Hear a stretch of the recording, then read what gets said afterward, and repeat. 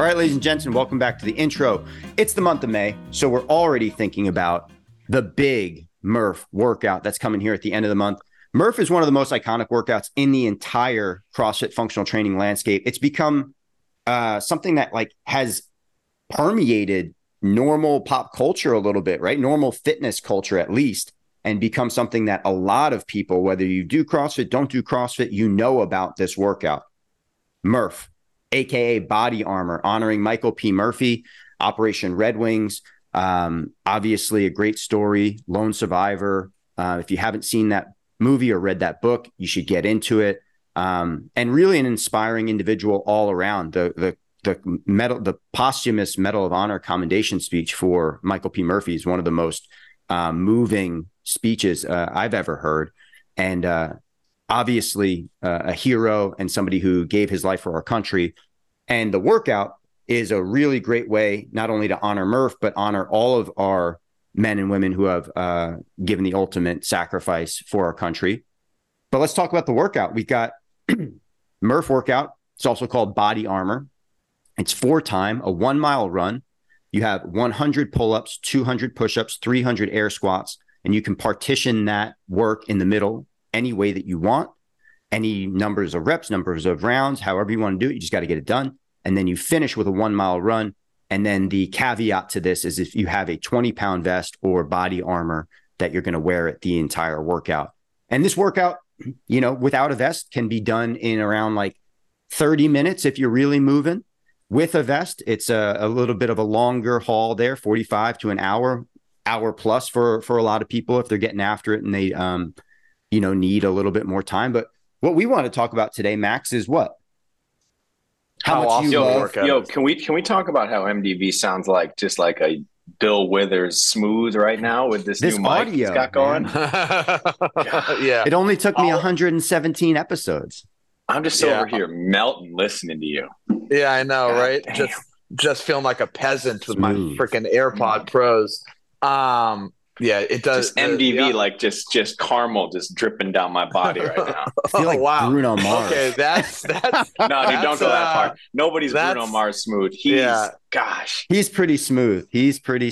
I just saw he's playing a bunch of shows in Vegas end of May and into June. He's a fantastic performer. I haven't had the opportunity to see him live, but I would 100% go to see him live. There's a really funny picture of Bruno Mars. So at the peak of Fall Out Boy fame, Pete Wentz, who's the bassist, who was like... Of course, this comes back to Fall Out Boy. Yeah, everything should.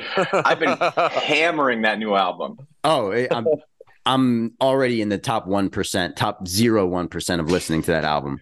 They're coming to Englewood, Colorado, July 9th, I think. Who's coming with me? You coming out? I'm definitely going to be going to Why don't you guys come out for a show? You guys can stay with me. Sounds nice. I'm in. Let's invite all of our listeners, all of our 2 listeners, our moms. They can stay with us. Let's go. I was talking to Andy Hurley. Tell the Pete Wentz story. Big CrossFit functional training guy. And he says that this is one of his favorite albums. Really, really cool. He's the drummer for the band.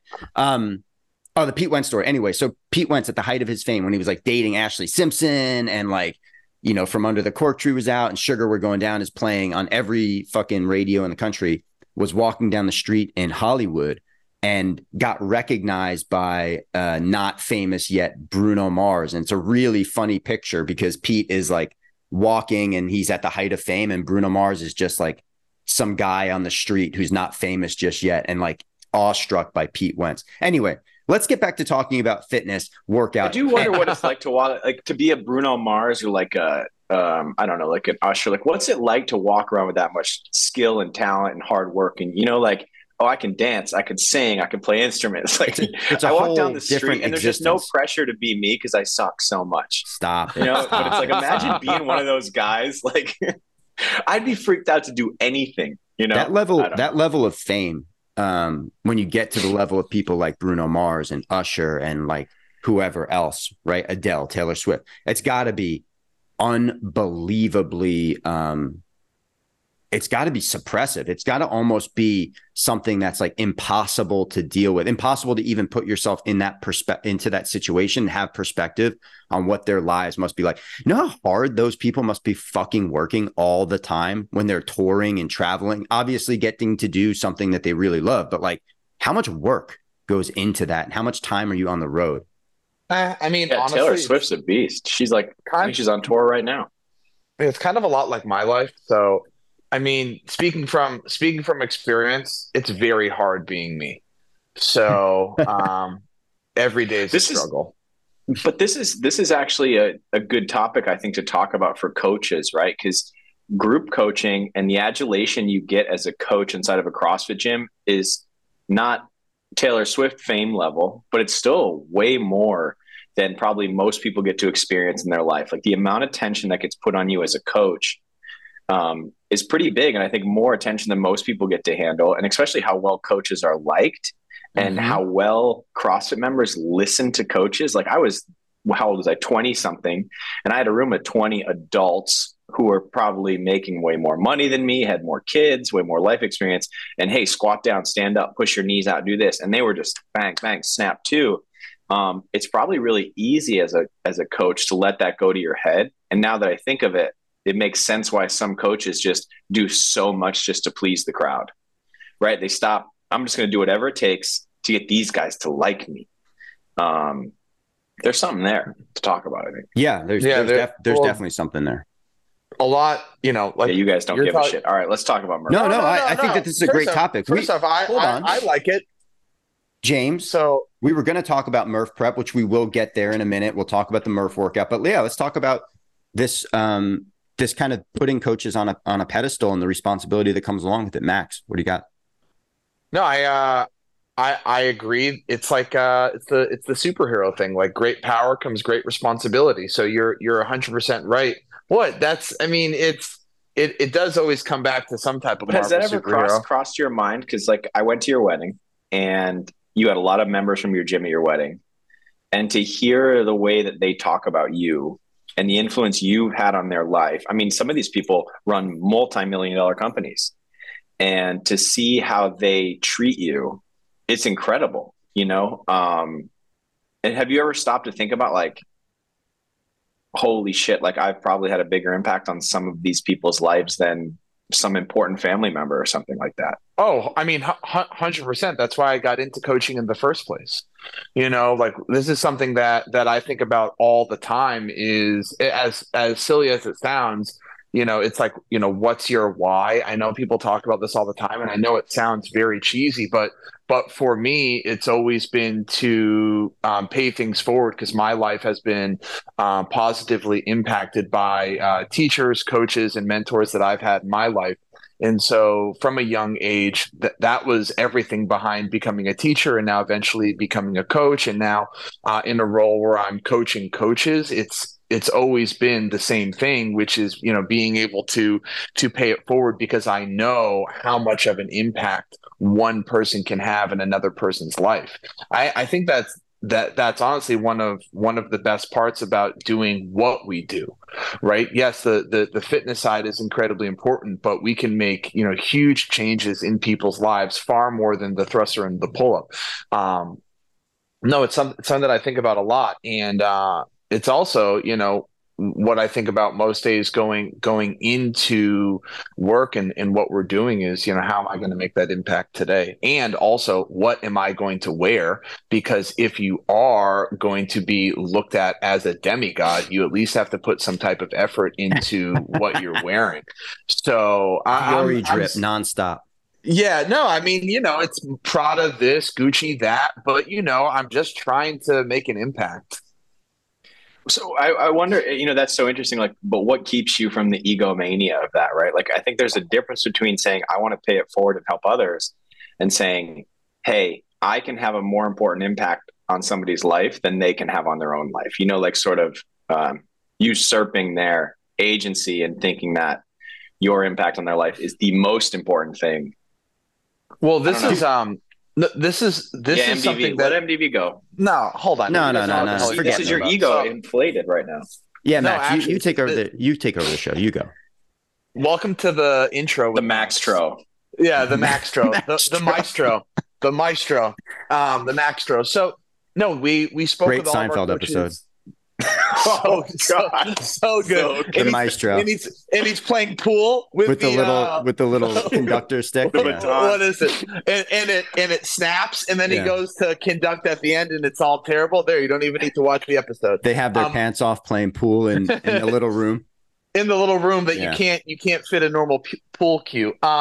No, we were actually talking to all the coaches yesterday about ego, and that a lot of the times when we're talking about ego, we think about all the negative side effects, or all the negative sides of having an ego, right? And that's kind of what we're talking about here. But also, there's this other side of it, right? So there's the id, the superego, and the ego is essentially the combination of the two.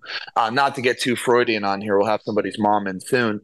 So what we are talking about is the superego is actually the morals and kind of that North Star, whereas the id is a lot more of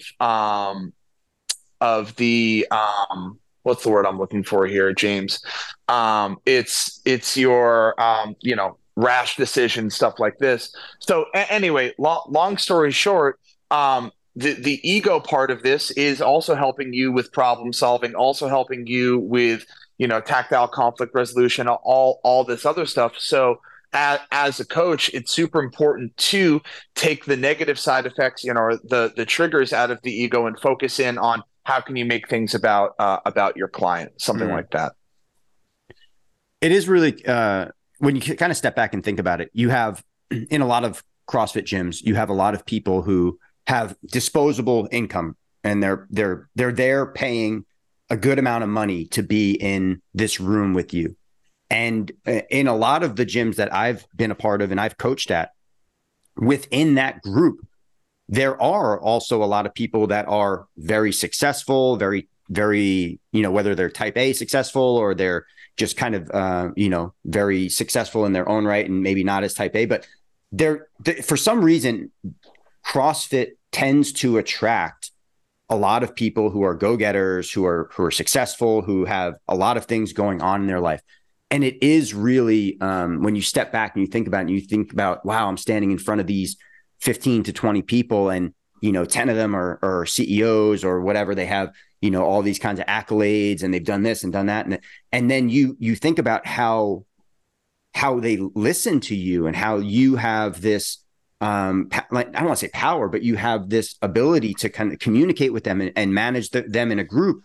And it does become a bit interesting about how the power dynamic there kind of shifts, because outside the walls of this CrossFit gym, obviously you can be friends with people and different backgrounds, all that kind of stuff. But traditionally, those types of people may not necessarily be looking to you as like a number one influencer in their lives, or somebody who's going to like really bring them some sort of, tremendous output for what they're putting in for their time. But yeah, I mean, I do think it can go to your head. I do think it can be utilized irresponsibly.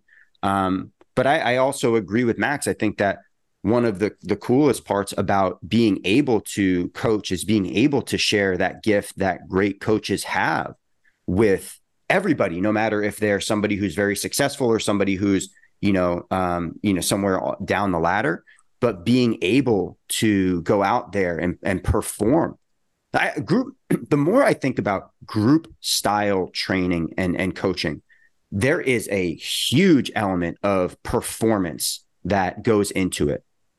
And yes, obviously, the knowledge needs to be there. You have to know your movements. You have to know your points of performance. You have to know your faults. You have to know the quick cues to correct them. You have to know what works best for you and your athletes, time management, all that kind of stuff, the soft skills that go into it. Yeah, all that stuff is in there. But like, if your classes aren't a well put together performance that have this ebb and flow of teaching, inspiration, and education and fun, I don't think that you captivate the way that you could. And it's been something that I've been thinking really deeply about, we're launching a new coaching course at NC Fit called Coach Like a Pro. And it is very deeply about how do you master this idea of performance on the floor, not just mastering the movements, but mastering the performance of it.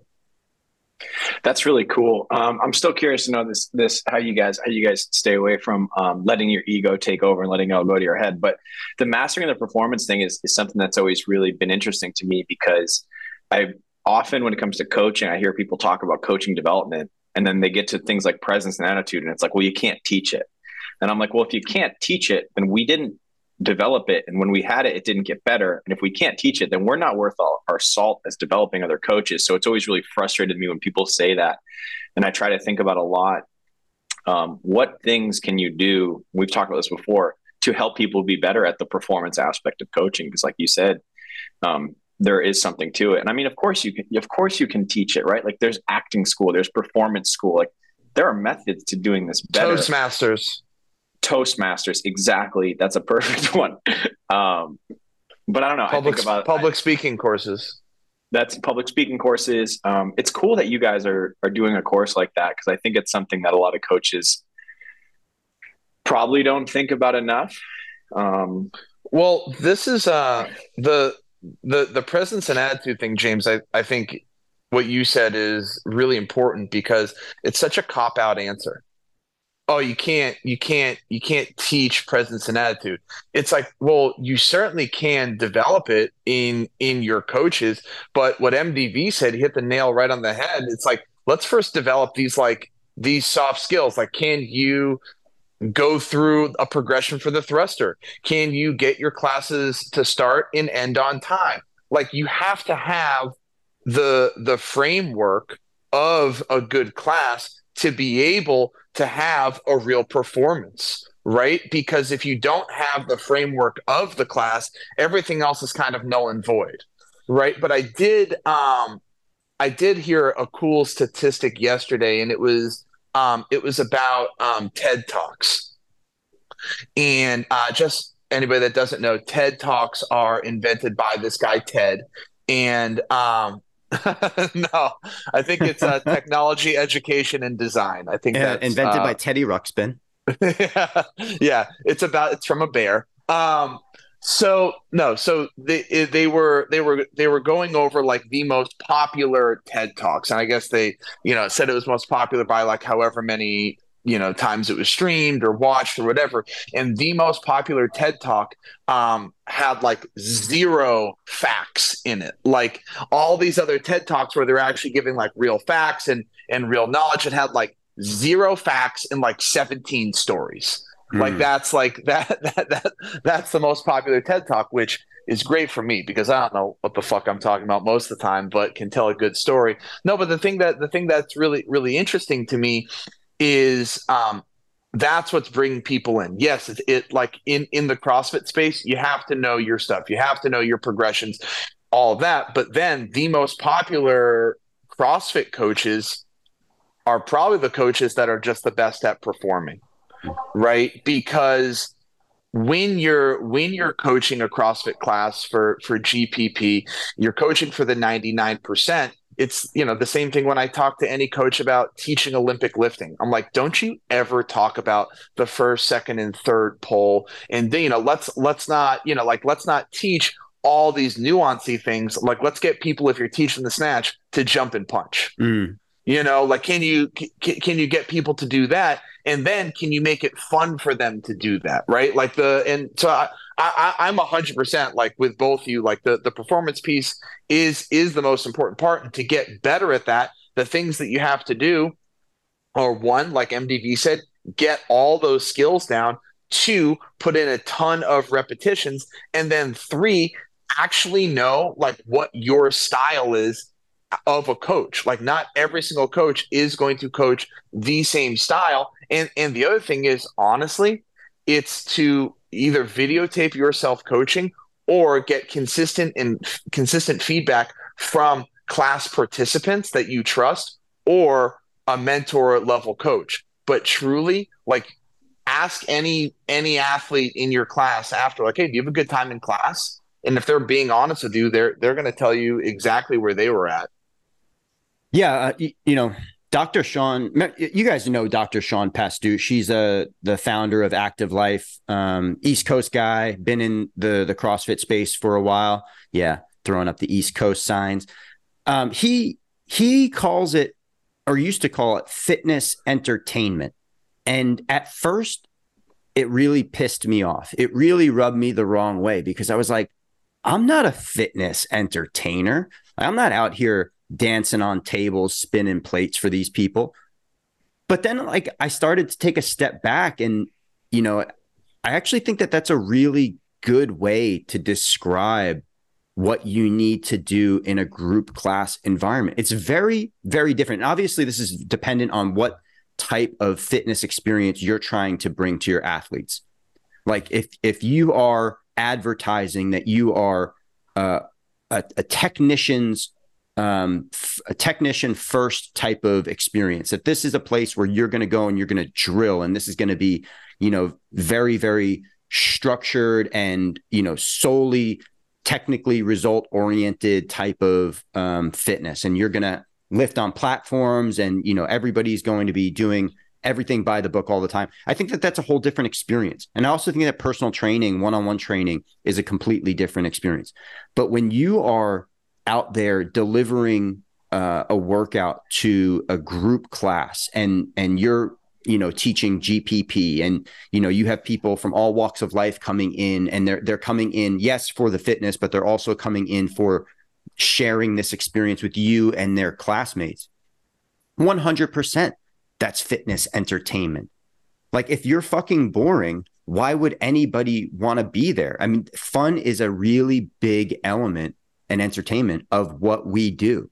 And it is really kind of shocking to me that a lot of the coach education out there is for what we do in the group fitness space is solely movement based. That's not enough. I think that that's simply a prerequisite to being able to step on the floor. But like, James, you'll maybe empathize with this. When you go to law school, they don't teach you how to be a lawyer. They just teach you how to think. They teach you how to think like a lawyer, but you don't really learn any of the practical to-dos of what like a day-to-day lawyer is going to do. You just simply get education on case law and things like that. And I remember when I did my first internship, I was working under a chief of appeals in the district attorney's office, and he kept telling me, "Stop writing, stop thinking like you're in law school," which was very confusing feedback. But James, I get what he meant now. James, what advice would you give a coach who is looking to become better at the performance aspect of coaching? Like what are the things that you did, right? I mean, let's be serious here. Like as a coach, you're one of the most dynamic coaches out there. You've done it all, coached on all platforms, in affiliate, outside an affiliate, level 1 flow master. You've done everything. So what's the biggest piece of advice that you could give somebody on how to become better at the performance aspect of coaching? I mean, besides from like the really trite but no less important, master the basics. Because when you're not on the floor worried about the points of performance, you can be a more authentic version of yourself. You can tell jokes. You can take the class through an ebb and flow of energy. Aside from that piece, I don't think it's not important, but everyone always says just master the basics and everything else will fall into place. Well, it's not quite the case, but it is part of it. The other one that I really like, and I don't think this gets you to the end point from the start, but it does give you a starting point, which is teach a class that you would want to take. That's really good advice. Because I think it allows you to self-reflect, right? Like if I tell a lot of jokes or however I roll with it, it'll allow me to assess and be like, hey, was that a class other people like taking as well? Great. If not, what can I change? But I would say consistently for a while, run a class that you would want to take, and then see how people react to that. I think that's a really good starting point, because it also prevents you. Like I watch Max run a class and he's great at telling jokes, the one-liners, kind of incorporating, things outside of class and relating them back to class. And that's not an energy or a skill that I necessarily have. So if I just go out and I'm like, oh, I think he's a great entertainer when he coaches, so I'm going to go be like him, I might not have that skill set. But if I can coach a class that I think would be entertaining, Yeah. I can then reflect and be like, all right, here's my strong points, here are my weak points, here's what I shouldn't do again. Like, cool, when I crack jokes, I'm awkward as hell. Probably shouldn't tell those jokes. I No, think it's you're a good good at starting telling point. jokes. I like Well, I I get no respect. I was gonna say really quickly, knowing who you are as a coach is really important. Knowing your strengths, knowing your weaknesses, knowing what your authentic coaching voice is and sounds like, and knowing how to deliver that in a way that comes across and is genuine. I think that's really important. The other thing that I think is really important when you think about, we were talking about very successful entertainers earlier. We were talking about people like Taylor Swift and Adele and Bruno Mars. There's no doubt in my mind, like when those people take the stage, that the only fucking thing that they're worried about or concerned about is the performance for the sake of the people who are watching them, for the sake of the people who are being entertained, not for the sake of the entertainer. And I think that that's a really important difference. And we've talked about this before, that like going out there on the floor and doing it selfishly or doing it for yourself or doing it without considering the needs and the wants of the people you're bringing this workout to, this class to, this entertainment to, is a huge fundamental error. And I think that you're always going to be playing from behind if that's the mentality that you take when you're taking the floor. You know, it's I funny think you phrase it that way. I was just, because this conversation got me thinking of some quotes that Einstein had said. So I was just searching through them. And one of the quotes that I didn't expect to find was essentially what you just talked about, was be a person of value rather than being a person of success. You know, it was like, and I think that's really important, right? Because if you're constantly adding value to that class in front of you, whether you want it or not, the success will come, right? That's a byproduct. But if I'm always just chasing, hey, I just want them to like me. Hey, I just want them to pay attention to me. Hey, I just want them to clap for me. You might not be adding value to them. You might just be doing that one thing that doesn't have any meaning. But anyway. Max, no, that's what you got? no, I was just agreeing, co-signing on everything. I think that, like you said, like when a performer goes on stage, their biggest focus is to make it about the audience. They're looking to get the audience involved. They're going to play the classics, like play the new stuff. Like everything that they're doing is for the audience, and that's what we talk to all of our coaches about. You get onto the coaching floor, and it's about your members, right? And in the examples that we gave yesterday in this coaching development was, a member comes up to you, they've showed up late, and they're like, oh, hey, could you explain the workout again? And, every single coach wants to be like, well, actually, I already briefed the workout at the beginning of class, and if you were on time, you would have heard it. But that's not actually coaching for your members. The response is, yeah, totally fine. This is the workout. Like, like you also have no clue why that person was late or anything like this. But again, these are like these like coaching triggers. And if you're making it about you, if you're making class about you, it's really easy. Or how about this? Like you're doing double unders in a workout, and somebody comes up and they're like, hey, I'd really like to do, step back lunges today. And you're like, no, fuck that. It's double unders. You got to do double unders today. Or yeah, totally fine. I'm just saying, like, no, but it's a really good point. You're like, how about, you're like, you know what? Yeah. You're like, step back lunges. That sounds cool.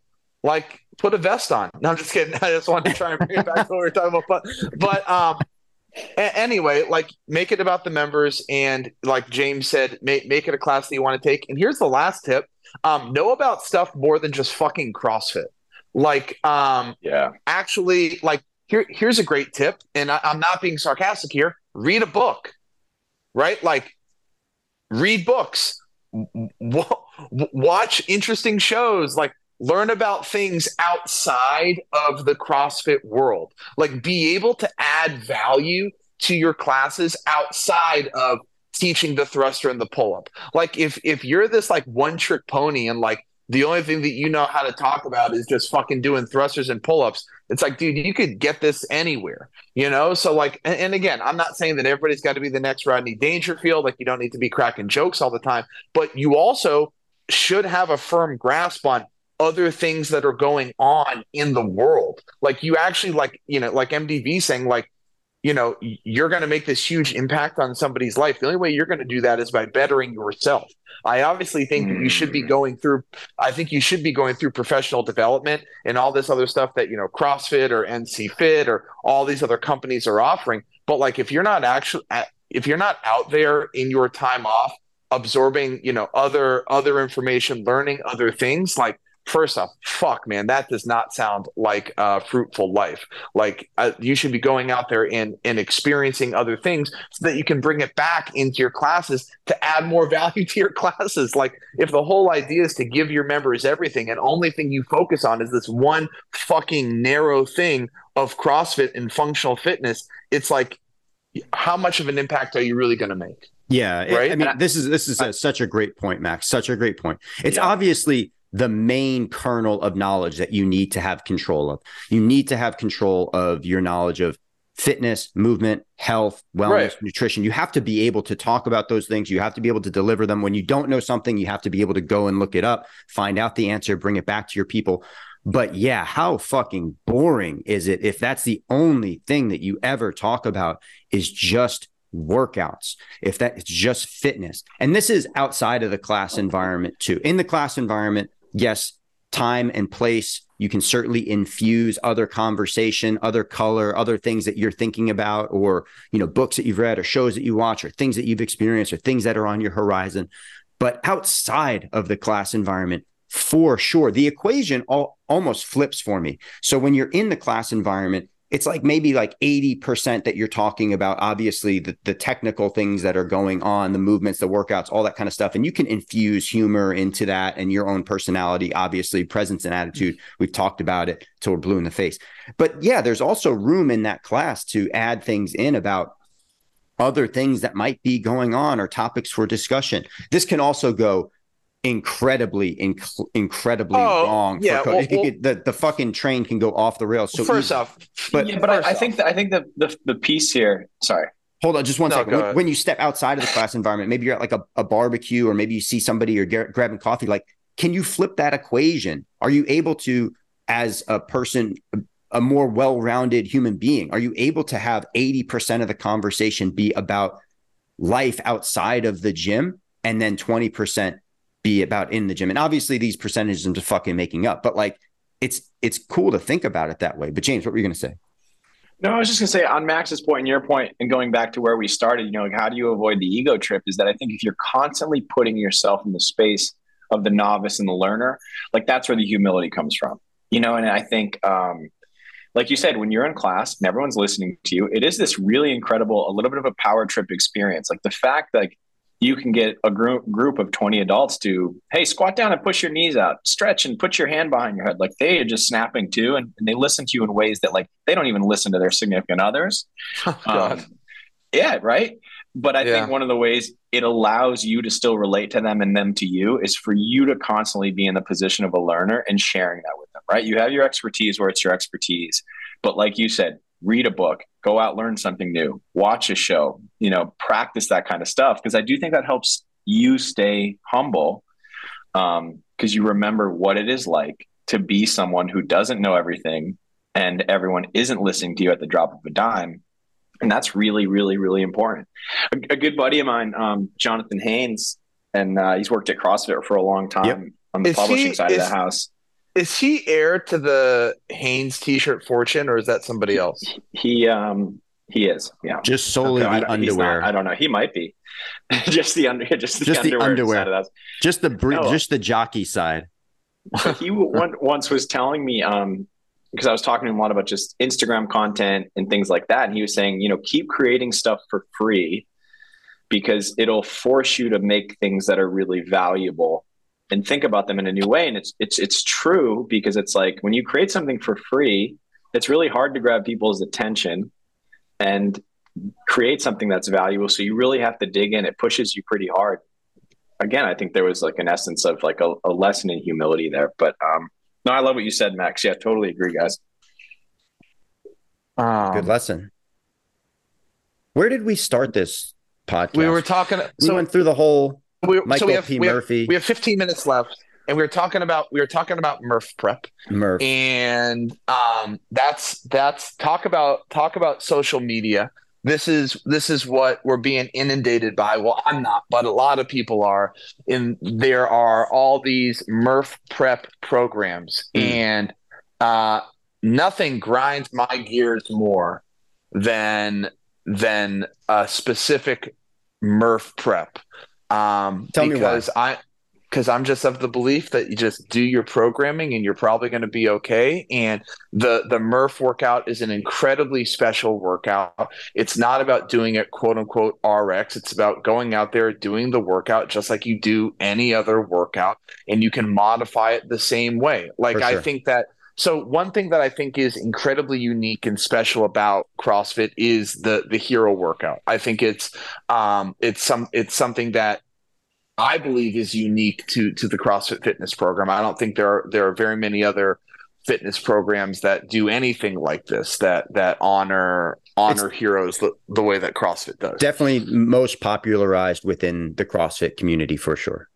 Right. So I think that rightfully so, these workouts are put on a pedestal as they are incredibly special. I think that sometimes people can get lost in the sauce and think that, anytime there's a hero workout program, I'm disrespecting the hero if I'm doing it scaled, where I'm of the belief that the most important part of doing a hero workout is doing the hero workout. So it's that somebody's memory is living on through your effort, as long as you are putting effort into the workout that you're doing, which of course you are. However you do it is totally fine. And I think that, and this is something that I see in the CrossFit world years and years and years, which is, people are essentially living their fitness life for this one workout. It's like, I've had people come up to me in my gym and they're like, hey, I think I'm going to do MURPH unpartitioned with the vest.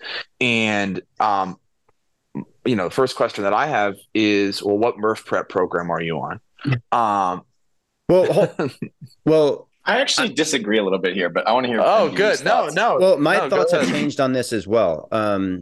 I used to be more in the camp of Max, where I thought MURPH prep was a gimmick. And I do think that there's part of it that is a little bit gimmicky.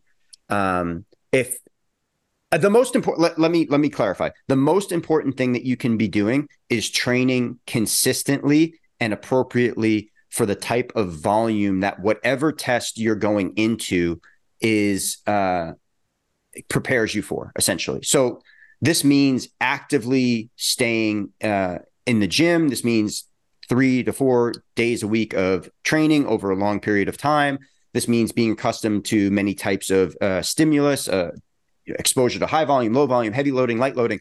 If you want to be ready for anything, the answer to that is doing a general physical preparedness program, GPP CrossFit, for a long period of time, and then appropriately looking at the workout and understanding where you're at in how you can approach it. MURPH is a big workout. It's a huge workout. It's a lot of volume. It's probably up there with, the highest volume of workouts that get programmed in all of CrossFit throughout a year, single year, right? So it's a big moment.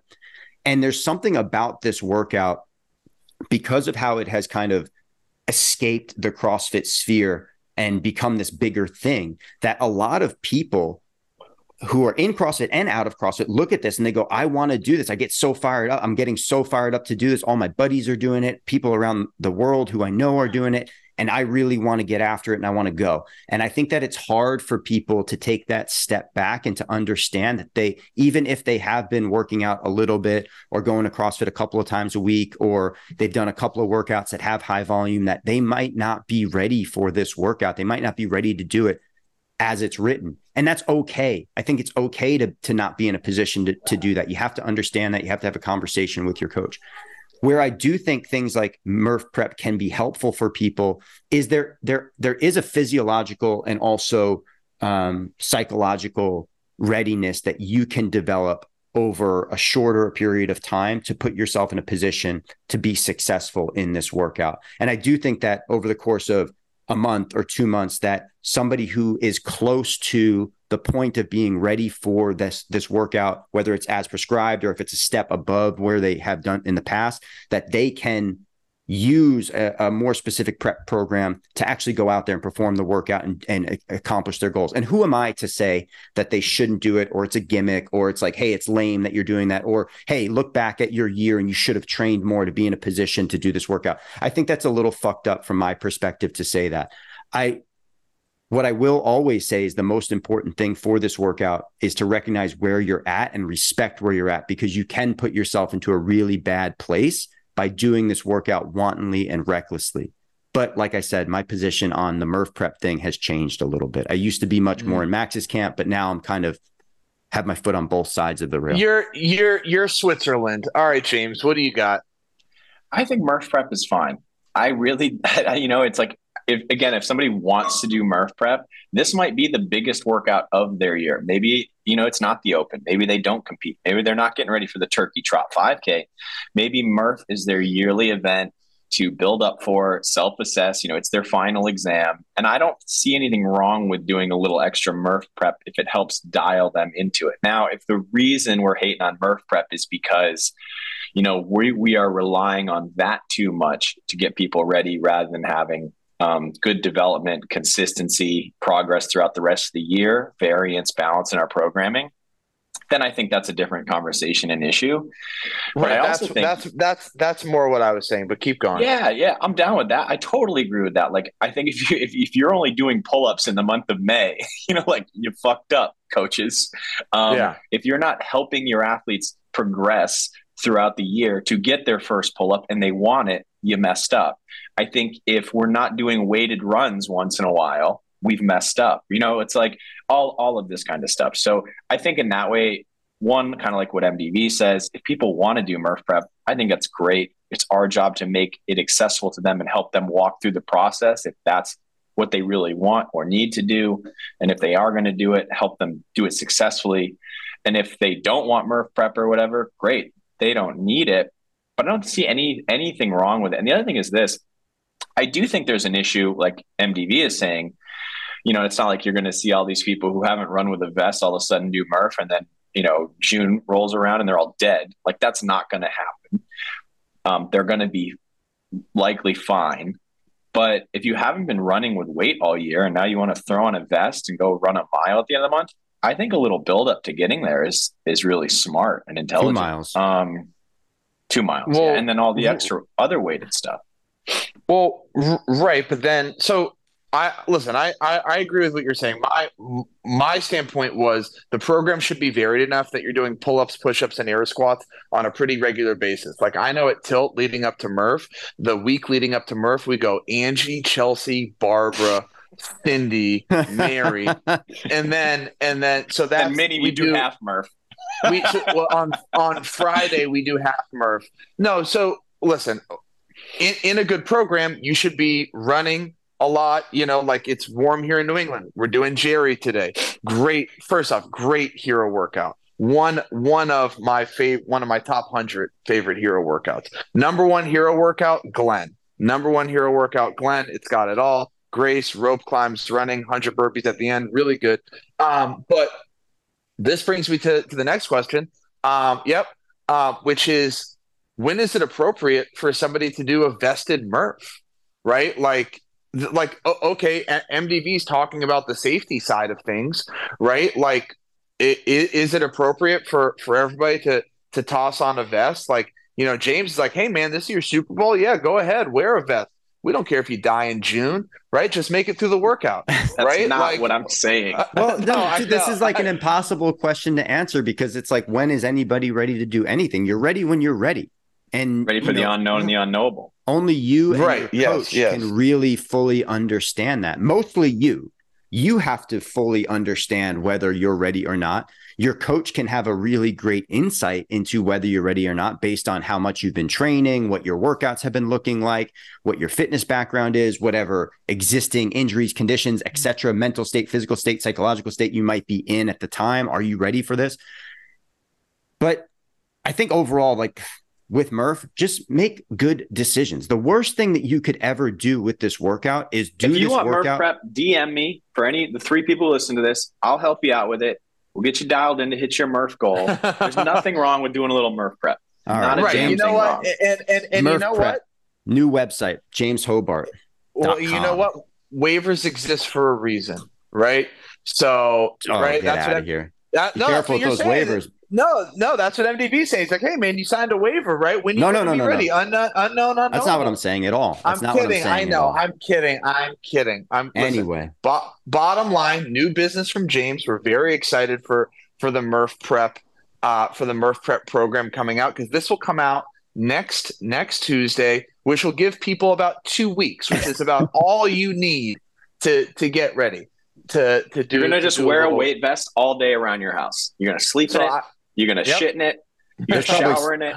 As much as that's a joke, there's probably something to that, to actually just having a vest on and walking in it and moving around in it for a little bit to get accustomed to the extra weight on your body. Weren't you really big into MDV was the ruck king? He's the biggest vested walks. Like, do you remember when that was like you were doing a 7-mile vested walk every day? Still doing it. I don't do it as heavy anymore. I do it with a 20-pound vest that's evenly distributed front and back. The Liver King? No, carried the calf. Jesus. Milo of Croton. Milo, yeah, he was young and he started off by carrying the baby calf, and as the calf this is going off the rails, and he got really strong. That's you, MDV. You're Milo. Well, first off, there is no religious affiliation. There's no religious affiliation on this podcast. This is not religious. It's ancient Greek. Oh, gotcha. Okay. Well, anyway. All right. As Matt said, pick up a book and read, for crying out loud. Ego-driven lunatics. Read a book. Pick up a book and read while you're doing your MURPH prep, you ego maniacs. You had to look that up, you liar. Wow. I had to remember. I couldn't remember Milo's name, but I remembered the story. Yeah, you're right. Yeah, for sure. And his brother, Otis. Pilo. No, Milo and Otis is this really cute movie about a pug and like a cat. Yeah. Cat, right? So, all right, fellas. All right. It's got nothing on Homeward Bound. Great. Or Ren and Stimpy. Yeah. Love you guys. See you next week. Peace. Hello, friends. MDV here. Thank you for listening to the Intro with MDV podcast. And if you enjoyed today's show, please subscribe for weekly downloads wherever you listen to your podcast. Remember, we have a new episode coming to you every Tuesday. And if you have time and 5 stars to spare, please leave me a rating and review on iTunes. If you're looking for more out of me, MDV, you can find me on Instagram at MDV_FIT. Until next time, friends, let's go.